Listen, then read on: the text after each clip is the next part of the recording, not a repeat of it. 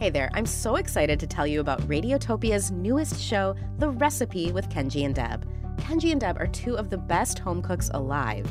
J. Kenji Lopez Alt of The Food Lab and The Walk, and Deb Perlman of Smitten Kitchen. Two of my go-tos to make sure I'm getting the perfect recipe for everything from meatballs to muffins. They're pros who obsess over techniques and essential ingredients, so you learn everything you need to create your perfect recipe. You can finally be excited to eat what you make, and maybe even impress your friends and family. Help us welcome the newest show to the Radiotopia family. Find The Recipe with Kenji and Deb on your favorite podcast platform starting February 26th. Welcome to The Heart. I'm Caitlin Prest. This mini-season is serialized, so you should start at episode 1 if you're just coming to us now. Also, trigger warning. This is about child sexual abuse. This is Silent Evidence. I don't know how you would bring it up as a 7, 8, 9-year-old. Like, I need to know that I'm the only one. Liz, listen. I have no idea what you're talking about. In the last episode, Tennessee came up with a bunch of schemes to speak out about what happened. She was trying to bring attention to the issue in any way that she could. Her ideal was to sit down and have a talk with the man who touched her vulva as a kid. Let him know why what he did was fucked up and why he should never do it again. In the last episode, she does have a talk with him under the guise of an art project, but she doesn't feel quite prepared to talk about the abuse. Afterwards, she decides to leave town, work on a sailboat, and she falls for a young man who is taken by her dance moves and her dead baby tooth. This is episode 3, Hands on the Wheel.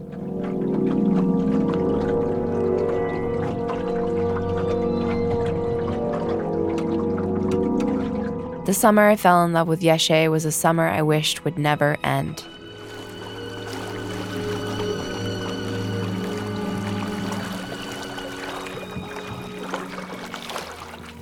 He comes to visit me on the sailboat I work on. At night, we crash together on a tiny couch, all 6 feet of me and all 6'5" of him, sweetly intertwined until morning when we make each other coffee and go together on a run. The way our bodies fit feels really good. We're so quiet. Alright, I might have got some walnuts. I'm doing like a walnut bread.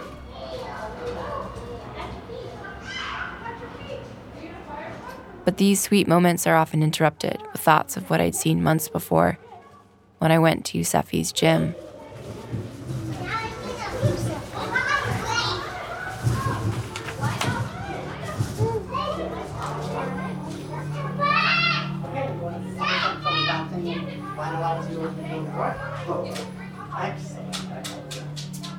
How many other students of his will spend decades struggling secretly over something that happens in their lessons?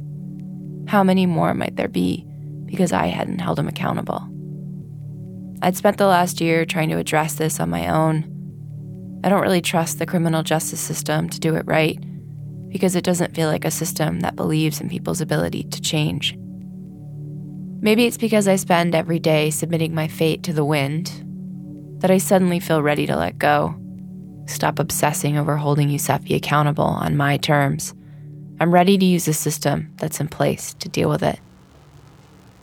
Good morning, Sergeant Brown. I got your phone number from Susan Britton from the... On November 7th, 2013, I leave a message on the answering machine of a sergeant with an SVU in Virginia. I'm calling to report a crime. So, yeah, if you could give me a call back. I imagine the phone ringing on a desk with a stack of files, all of them uninvestigated rape cases. But to my surprise, the sergeant calls me back right away. He tells me there's no statute of limitations in Virginia. I can't believe it. He tells me there could be prosecution. He tells me a detective named Kimberly Norton will be following up with me. All of this time, part of me felt safer knowing going to court wasn't an option. But it is. 10 days later, on November 17th, I fly to Virginia. I'm 32 years old now. I'm rocking a black wool beanie and a black sweatshirt with the hood flipped up. Detective Kimberly Norton picks me up, and we drive to the police precinct of Prince William County, Virginia. She brings me up to a police interview room. In this room here. I'm here to make an official report. I could just have you sit on that side because I have a camera in here and then I'll pick you up. I take a seat in the plastic chair across from Norton. I leave my hat on and my hood up. My body feels tense and cold. Yet, I'm sweating. Can you tell me, I don't know if you remember the very first time, can you tell me the first memory that you have of something that you felt uncomfortable with and what that memory was? Yeah. I think there was definitely, in terms of the sexual abuse, as I'm calling it, that he had set up this mat, a floor mat, but that he could prop up. And it was in that moment when he would sort of be like, oh, your leotard is too big. And in order to show me how big it was, slide his hands into my leotard. Mm-hmm. I'm scared she's going to drill down to what happened and finally say what I'm afraid might actually be true. Just the hands in the pants? That's all? Yeah. And you said that his hand made skin-to-skin contact with your vagina. Mm-hmm. And that, did his fingers ever penetrate inside of your vagina or was it outside? Do you remember if you wore underwear with your leotards? I don't remember if I was. I probably. That would... Mm-hmm. Yeah, probably. And you just remember finger to skin contact. Yeah, and I don't think he penetrated me. What I remember is that sort of feeling of his hand rubbing back and forth while he's explaining to me that my leotard is too big, but for just way too much time. I guess, are you describing back, you were thinking to yourself, maybe I'm wrong for feeling this way, and maybe in the beginning, the very first time was oh, maybe it was just me. You just kind of threw your gut out the window and said, he's an adult, I should trust an adult, and then it won't happen again. I don't know if I processed it that far. To my surprise, Detective Norton isn't really focusing on just the act, what happened, how many times, what kind of evidence I have to prove it. She's asking about the ways I felt manipulated by him. She's asking me about how I internalized that manipulation.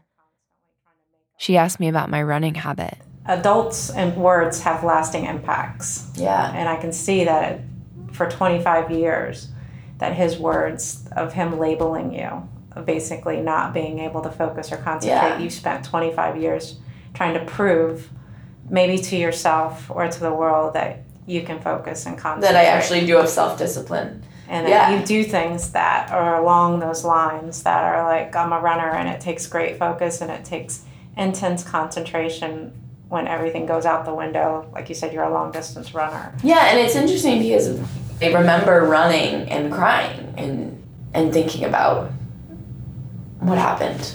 Mm-hmm. And sort of knowing in my mind that I had proved to myself that I was strong and disciplined and that I was a good athlete, but that it was such a secret thing because nobody besides me understands what that represents. Right. And so it was it was sort of a moment to celebrate that I couldn't celebrate with anybody. After almost an hour of questions, Detective Norton points out to me that even running, my sacred, safe place, has been tainted with the pain of what happened. For the first time in 25 years, someone seems to truly understand. My body melts. I ease back into being me. And that's when she asked me to do a sting phone call. So with that being said, how do you feel with calling him and trying to get him to take some kind of responsibility today for his actions? And then I can record that conversation. Yeah, I mean, I would like to try. Okay. She told me earlier we'd be calling Yusefi to get him to apologize on tape. It's Sunday afternoon. He might not pick up.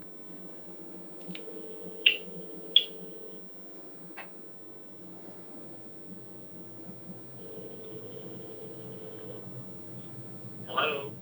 Hi, is this Dr. Yusefi? Speaking? Hey, this is Tennessee Watson calling you again. I came and interviewed you last February, I think it was, as well. Yeah, right. How are you doing?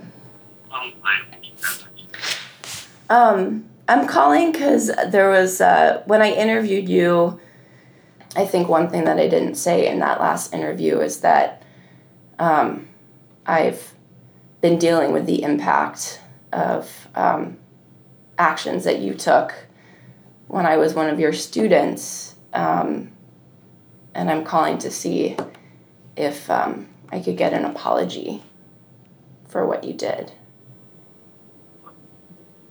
I don't know what you're talking about. Do you want me to tell you what I'm talking about? Please? Yeah, please? Um, well, so I was a student, and when we would do the straddle stretch, there were a couple points where you put your hands in my leotard and touched my genitals. I don't know what you're talking about. This is outrageous. I cannot really handle this kind of thing. Never ever done such a thing. Never ever done such a thing to anyone. Maybe I'm the only one that you did it to, but it's really, like, I need to know that I'm the only one. Ms. Watson, I have no idea what you're talking about. I have no idea what you're talking about. I try in a lot of different ways to get him to acknowledge what happened, but some version of "I don't know what you're talking about" is what he says in response almost every single time.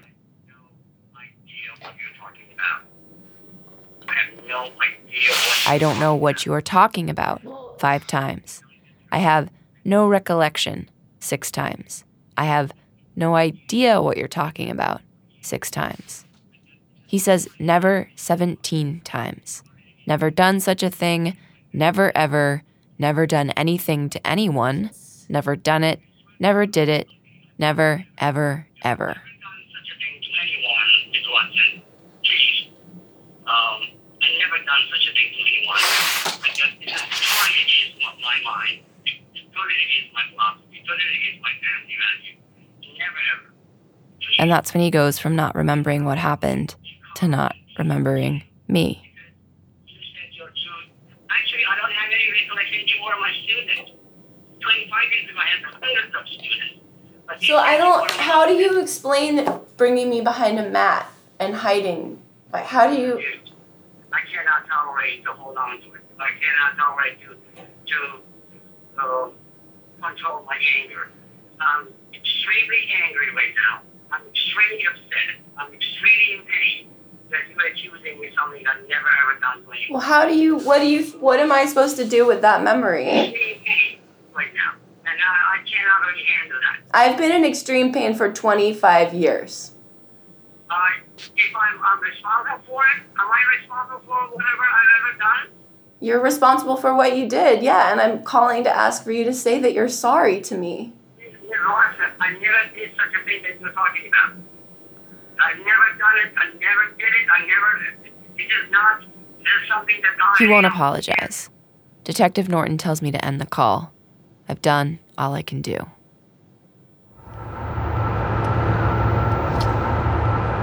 We hop in her Crown Vic, and she drives me to my friend's place in D.C.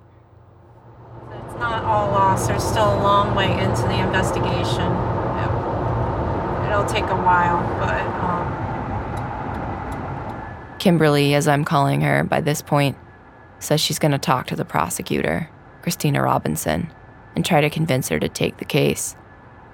Yusefi's leotard alibi will make it hard to prove he had sexual intent.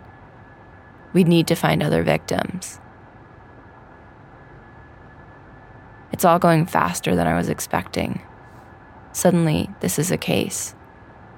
Did he mean to cause me this much harm? What if he really doesn't remember? Am I about to ruin this man's life? I want you to know that a victim's words alone are enough to get a warrant, and also enough to get a conviction. I look at Kimberly and her hands at 10 and 2 on the wheel and marvel that even if I don't trust my gut, she trusts hers. There it is. It's right there. Is it really? Yep. Those little green roofs right there. It's a shitty thing to wish for, but I hope she finds other victims.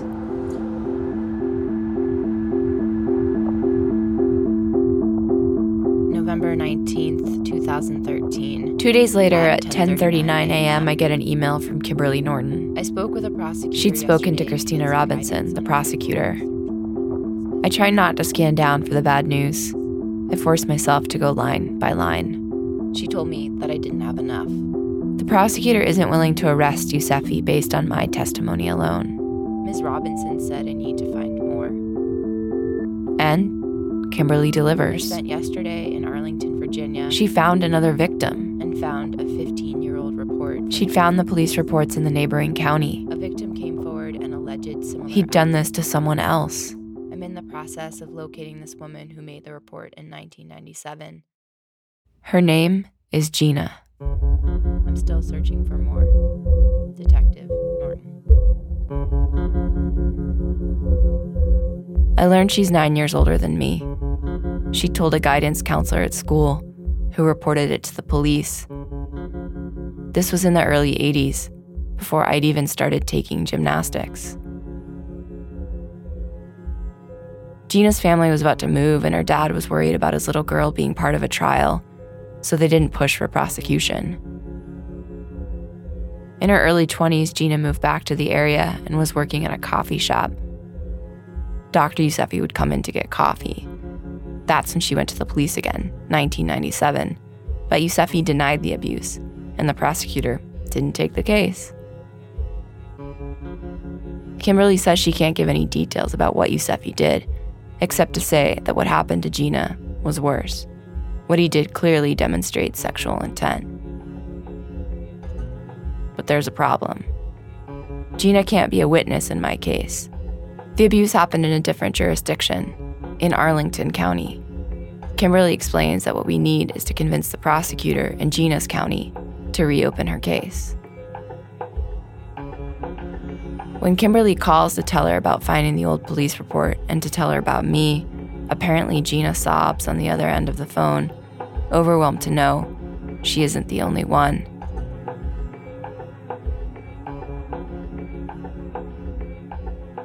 Kimberly has another important discovery to share. Gina's dad is a colonel in the Army. Take the name Gina, combine Gina with my childhood nickname, Tenny. You probably knew me as Tenny, though. That might have been what you... Jenny Watson. Tenny. Tenny Watson, probably. Yeah. Years ago. And her father was the colonel, an Army colonel, and then... No, my dad's not a colonel. Yes, I just noticed they're different ones. Okay. He'd confused Gina and me. The one thing we have in common is that he molested us. November 1st, Monday, 2nd, Tuesday, 3rd, Tuesday. November rolls by, and so does most of December. Friday, 7th, Saturday, 8th. I tell Kimberly to ask Gina if I can call her. She gets Gina's permission to share her number, but Kimberly cautions me that Gina's going through a hard time. I hold off on calling. 9th, January 10th, February, 11th, no March, news. 12th, March, nothing. April, nothing. Kimberly asked for photos from the time the abuse occurred. I send a picture of me on my front porch. I'm rocking my acid-wash miniskirt and my arms are wrapped around my dog whose name was Trouble. I joke that this expression of my spunk might not be the best choice for the jury. She responds, LOL, that is an adorable pic and an accurate representation of the lady I met last month. Smile face emoji. April 28th, Tuesday, 30th, 31st, Friday.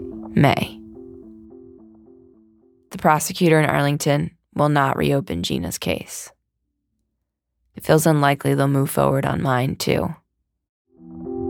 Saturday, 2nd, 3rd, 4th, Monday. And then, bam. 2 days later, I get this email from Kimberly. Happy Cinco de Mayo! ! I have one felony warrant for Mr. Yousefi right now. He has 1 hour to turn himself in, or I will visit him at the gym.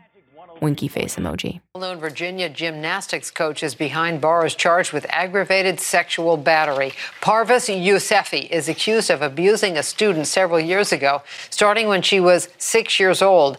News 4's Darcy Spencer went to his gym in Manassas tonight, where parents were shocked by the allegations. Michelle McKelvey and Meg Delane have been bringing their daughter to GMS for gymnastics for about a year. Kimberly and Christina decided to take a risk and have him arrested for aggravated sexual battery based on my testimony alone. They are both hoping that media coverage of his arrest will bring more of his victims to the surface. Wednesday, 6th, Thursday, 7th. And it works. 2 days later, Kimberly sends me this. Another victim came forward. I want to cry right now. Parentheses with happiness, close parentheses. She reported years ago to Maryland police, and they refused to move forward. I will be contacting her today. And then she gets another call from a woman in Maryland, who also said she'd reported as a child. Same deal. The police did nothing. There are 4 of us. I think again about that statistic, that only 1 in 10 victims of child sexual abuse will report. I try to do the math. If 1 in 10 people, then that's 1 over 10 equals solve for x. 1 times x, 4 times 10 equals 40. Does that mean that there are actually 40 of us?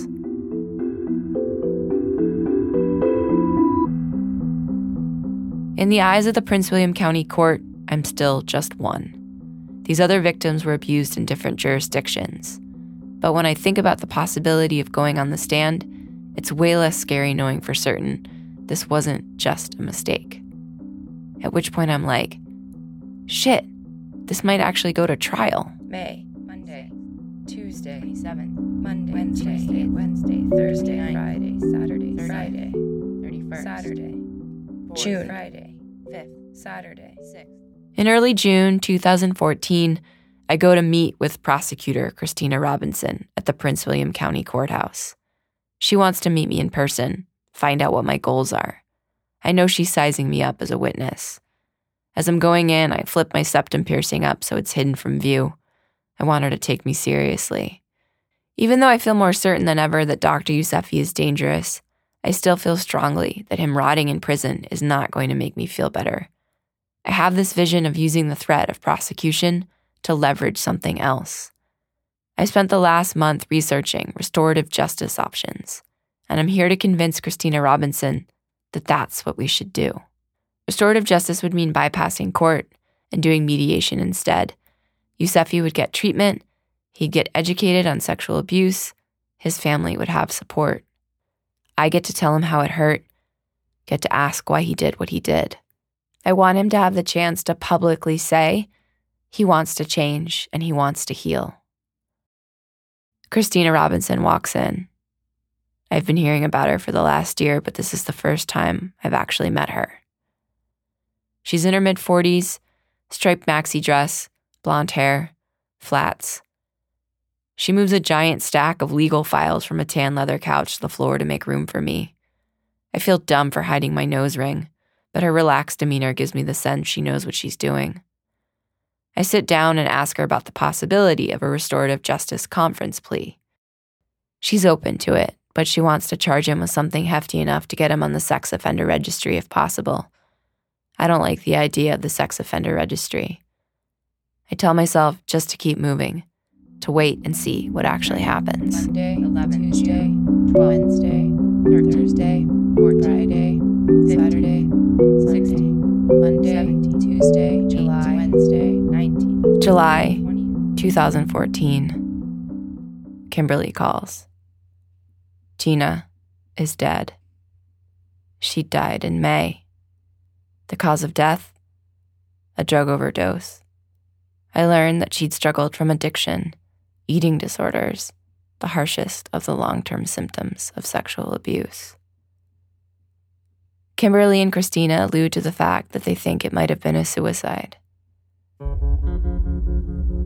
And I think about the months and months when I didn't call her. I did to her what I know people have done to me, hold off from bringing it up, worried that reaching out might turn a good day into a bad day. But when Gina died, the damaging effects of not speaking out rang loud and clear for me. She bravely tried to face it, again and again and again, and no one intervened. No one helped her take action, and Youssefi just went on, unchecked. Going to trial, facing Youssefi, his attorney, and being scrutinized by 12 jurors is scary. But in honor of Gina, there is no way I'm backing down. The scariest thing I've ever faced was watching my mother die when I was 15 years old. She was larger than life, a constant fighter. I think that action is needed on the part of women, and we've got to be sure that people don't scare us into a corner because someone says we're acting like raving feminists. And we're going to have to take a few hits on that, but know deep down in our hearts that it's the right thing to do. Her 6-month battle with lung cancer unfolded in my home. What I learned from watching her die is the essence of who I am. On the wall beside her bed was a small painting of a barn and a rising moon, with the phrase, "Now that my barn is burned, I can see the moon." All this hardship is a blessing, a chance to see something in a new way, a chance to push the edge of resiliency.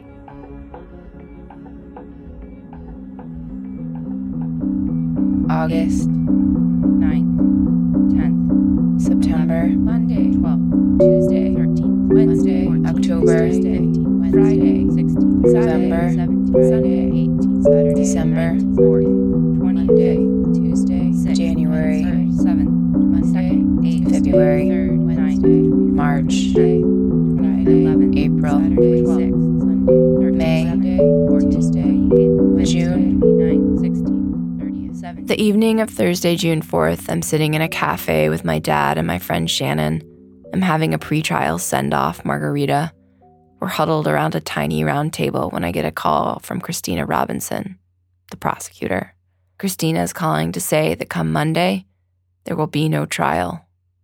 Her boss told her he was sure we'd lose and instructed her to negotiate a plea bargain. She lays out what we're up against. You know, I can never predict exactly what a jury is going to do, but I just can't see them saying the memory of a young woman in her 30s remembering something that happened when she was 6 or 7 years old is enough beyond a reasonable doubt, especially when opposed by all these other allegedly contradictory things. I mean, you've got 20 witnesses lined up. Some of them are character. Many of them have to do with other surrounding things, like people saying that there was never opportunities for you guys to be completely alone at the gym. The defense attorney thinks he can convince the jury that it's impossible that Youssefi and I were ever alone in that gym, and Christina Robinson has no way of proving that we were. So Dr. Youssefi is going to get a sweet deal. He gets contributing to the delinquency of a minor. It's a misdemeanor. All he has to do is stay away from kids under 12 for the next year. They threw in a mental health evaluation, too. She tries to convince me that this is a victory. If you search his name now, what's the first thing that's going to come up? You know, the gym lost over a third of their business. Man, I don't know. I mean, I guess, like, where did the possibility of the restorative justice conference plea, like, do any of those sort of principles that I was interested in have any room in? I addressed that, and I said, is there any way to get that? And basically, that's when I was told he would not look you in the eye and say, I did this, Tennessee. I'm sorry I did this. I'm sorry that what it caused you in your life. And you know, that other component of, you know, really examining why abusers do what they do. There's no way that this defendant is gonna get there. And I can tell you that that's very common for abusers. They most of the time they won't really face the depths of what they've done. You know, occasionally you get somebody who actually will break through the other side, but Christina tells me technically I don't even have to appear in court on Monday. All right. Well, I'm sorry that I guess I don't know. Sorry is yes, I am sorry that I that it was that I had to say it in this way, and it was a difficult conversation. But I'm still willing to answer any follow-up questions that you have. Okay. Okay. All right. Thank you, Tennessee. Have a good night. You too. Bye. Bye.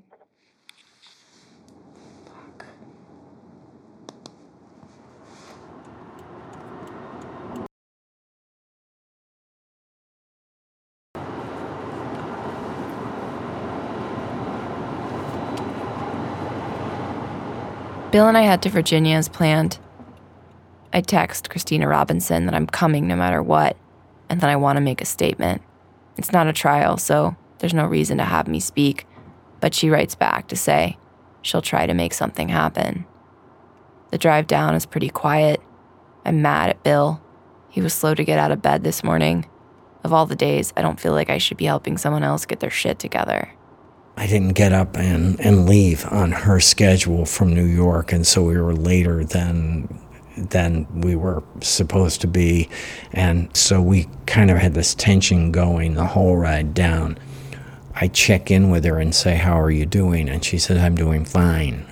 But there's always a little edge in her voice when she says I'm doing fine that makes me think she isn't. And then she asked me how I'm doing. And on a couple of occasions, I've said I'm not doing so well. I'm struggling with this. We're driving straight into doom. The only thing I have to look forward to is Yeshe's arrival. I was actually in California, and I flew out for the court case. I might have just farted. I'm recording. I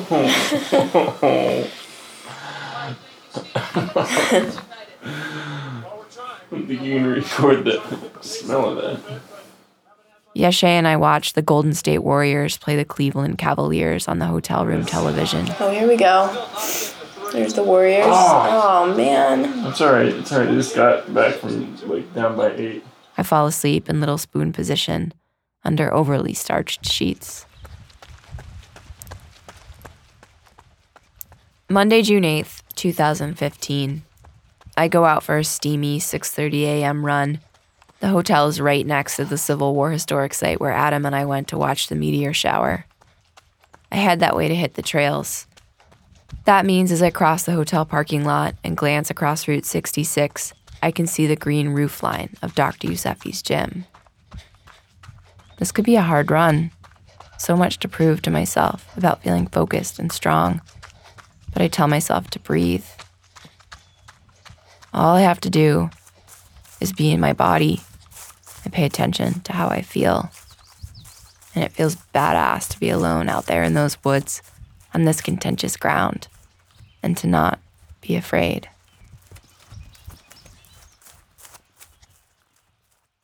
I shower, throw on a dress, grab a banana and a cup of coffee for breakfast, and we head to court. The humidity is burning off.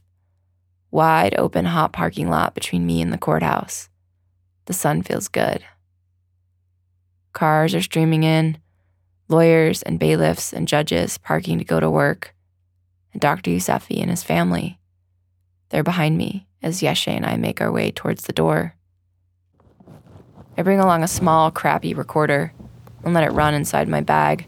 I think that's probably the best indicator of how over this I feel. I meet with Christina and Kimberly first. They acknowledge that this did not turn out the way I was led to believe it would. We speculate about what might have been better and what might have been worse. He completely denied that he had ever done anything to his daughter. But then when it came to the trial, he got up on the stand. Kimberly tells me she woke up thinking about this other case where there was DNA evidence. The guy was facing 17 counts of rape. It happened for years, starting when the victim was under 18 and continued as she got older. He claimed that it was consensual. That was how he explained the DNA. And the jury acquitted him. I know that you've never experienced that, but that's the first thing that I thought about this morning. The devastation that that girl saw when 12 people stood up and said, "We don't believe you." I felt like this is not really a good plea at all, but I feel like the devastation of hearing a not guilty would be worse for you, and you just can't realize it right now because you're not in the position of the women that I've seen. Kimberly was relieved that I wouldn't have to face a jury, that I wouldn't have to face the burden of proof. We file out of the office and down to the courtroom. I mean, going to court is always just sort of this very bizarre thing. You know, you've got like this old white guy sitting up on a, like, you know, pedestal, telling people what their fate is going to be. And, you know, of course, every person in front of that we had to wait for was a person of color, and their fates were all not good. And he was just sort of laying down the law one after the other. And so that sort of like set the tone. People came and went as the cases were heard. I have a very clear image of Dr. Yousefi almost not moving, sitting on the bench, his hands folded in his lap, a gray suit, gray check tie, almost off-white shirt. Soft white is, I think, the way I would describe it. His ankles crossed, and he just held that position and stared straight ahead. When I saw him in the courtroom, I wanted to fuck him up. And his lawyer even more almost.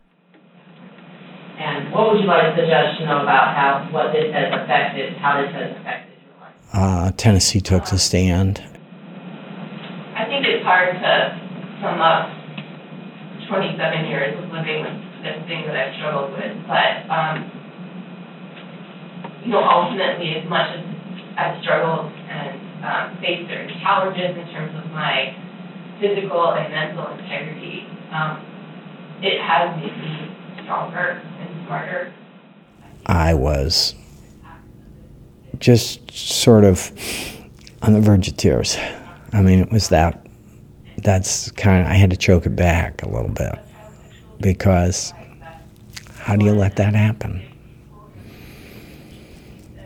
And there's no doubt in my mind that it did, so. People who are victims of child sexual abuse disclose what happens to them, and I feel like a living, breathing example of what makes speaking out and disclosing so challenging, both emotionally, psychologically, politically. I was looking at my 34-year-old daughter and listening to my 34-year-old daughter and seeing my 7-year-old daughter.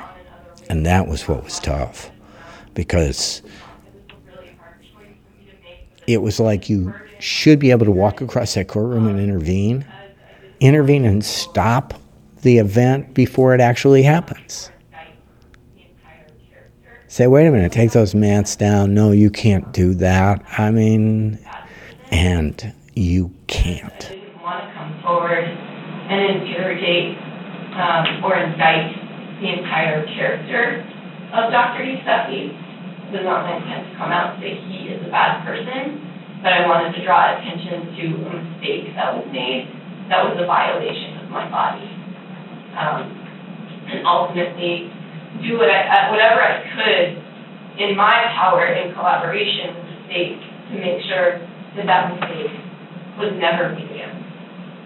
That this couldn't happen to any other kid. And I think that ultimately the burden of considering the welfare of the student somehow felt shifted to me, and that's the weight that I've carried, for the last 27 years. The one time I wanted to yell at somebody is I wanted to yell at Dr. Yousefi's attorney. I really wanted to walk out of the courtroom next to him and look at him and say that was a brilliant summation, but not a word of it was true. They were together in that gym. He was giving her private lessons. I put the check on the desk. I paid for them. So he pleads guilty, but they refuse to accept his guilty plea. As long as he goes to his counseling session, he'll be found not guilty. And the charges that he was even pleading guilty to were really upsettingly minor. I did get the judge's final words down in my notebook, and I got them down precisely based on the state's case. Court finds you guilty. And even though that's only for a year. And then we left, and I commented to Kimberly that it must be really hard for her to work within this system and feel like she's having any gains. And she didn't seem so pessimistic and said that, well, at least he, pled guilty. So, we can consider that kind of a win. And I didn't really have anything to say to that. I mean, I did, but I didn't want to. I know that she worked really hard on the case. We head out to the hot parking lot, and I peel off my court costume, the obligatory black blazer I was wearing to cover up the spaghetti straps of my dress. Yeshe and I hop in the car and head north, and we drive out to the beach, just to let the wind and the sea blow off the day. A storm is coming in, and the beach is getting beaten with waves, and the wind is picking up all this sand, whipping it down the beach, and it's just pelting us, coating us in sand. Yeshe and I peel off our clothes and we go in for a swim, and it's really rough, and we get dragged down the beach. Let the salt water cleanse this wound. I'm 35 now. 35. Beautiful. Do more. I don't see a lot of people sticking up for themselves. It's really scary to talk about this by myself. Standing in front of GMS Gymnastics. I did not share it with my mother. I'm calling to report a crime. I'm not interested in saying that he's a bad person. Where do you want to start? Wow, okay, where do I want to start? Who would I be if this hadn't happened?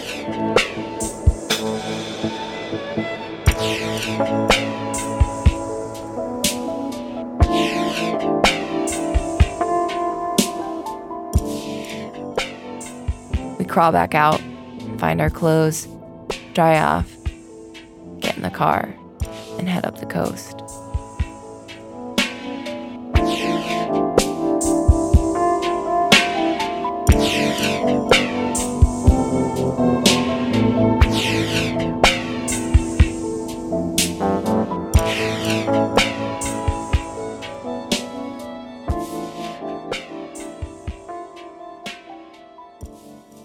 And that is the end of episode 3 of Silent Evidence. After listening to this episode, you might be having a lot of feelings, and you might be wondering about the criminal justice system and what just happened. Tennessee, just so happens, is working on an investigative piece that gets into all of the legal nitty-gritty of how sexual abuse cases fall through the cracks. For example, why, if 4 women came forward, was Tennessee's prosecutor the only one who went forward with the case? These are the kinds of questions that she'll be getting at in this amazing piece that she's doing in collaboration with this other show called Reveal from the Center for Investigative Reporting, NPRX. It's a really great show, and she's working with Laura Starcheski and Deb George, and the story is going to be the perfect companion to the work that we've done to show the more emotional face of this issue. That episode is going to be coming out on August 6th, so you have to wait a little while, but I would recommend subscribing to the Reveal podcast right now to make sure that you don't miss it when it comes out. There's one more episode in our Silent Evidence mini-season. Next week, What Now? Tennessee and I are going to unpack the last 3 episodes and talk about things that have happened and things that we've learned over the last year making this series. If you have questions about anything that you've heard or anything else related to this topic that you would like to hear us discuss, tweet us at The Heart Radio with the hashtag Silent Evidence Project, and maybe we can get you some answers. The Silent Evidence season is made by me, Caitlin Prest, and Tennessee Watson. We had editing from Sharon Mashihi and Mitra Kaboli, editorial consulting from Pike Malinowski, assistant production by Ashley Cortez, additional help reporting from Jocelyn Frank. The Heart is me, Mitra, and Jen Ng. Big thanks to Bill Watson and Suzanne, who had Tennessee and I over for many salmon dinners to break up our long work hours in Vermont. You heard music in this episode by Matthew Daher. Check his stuff out at matthewdahermusic.com. This project was made possible with funding from the IWMF Howard Buffett Fund for Women Journalists. Thanks to MailChimp and the Knight Foundation, as always, for supporting Radiotopia shows.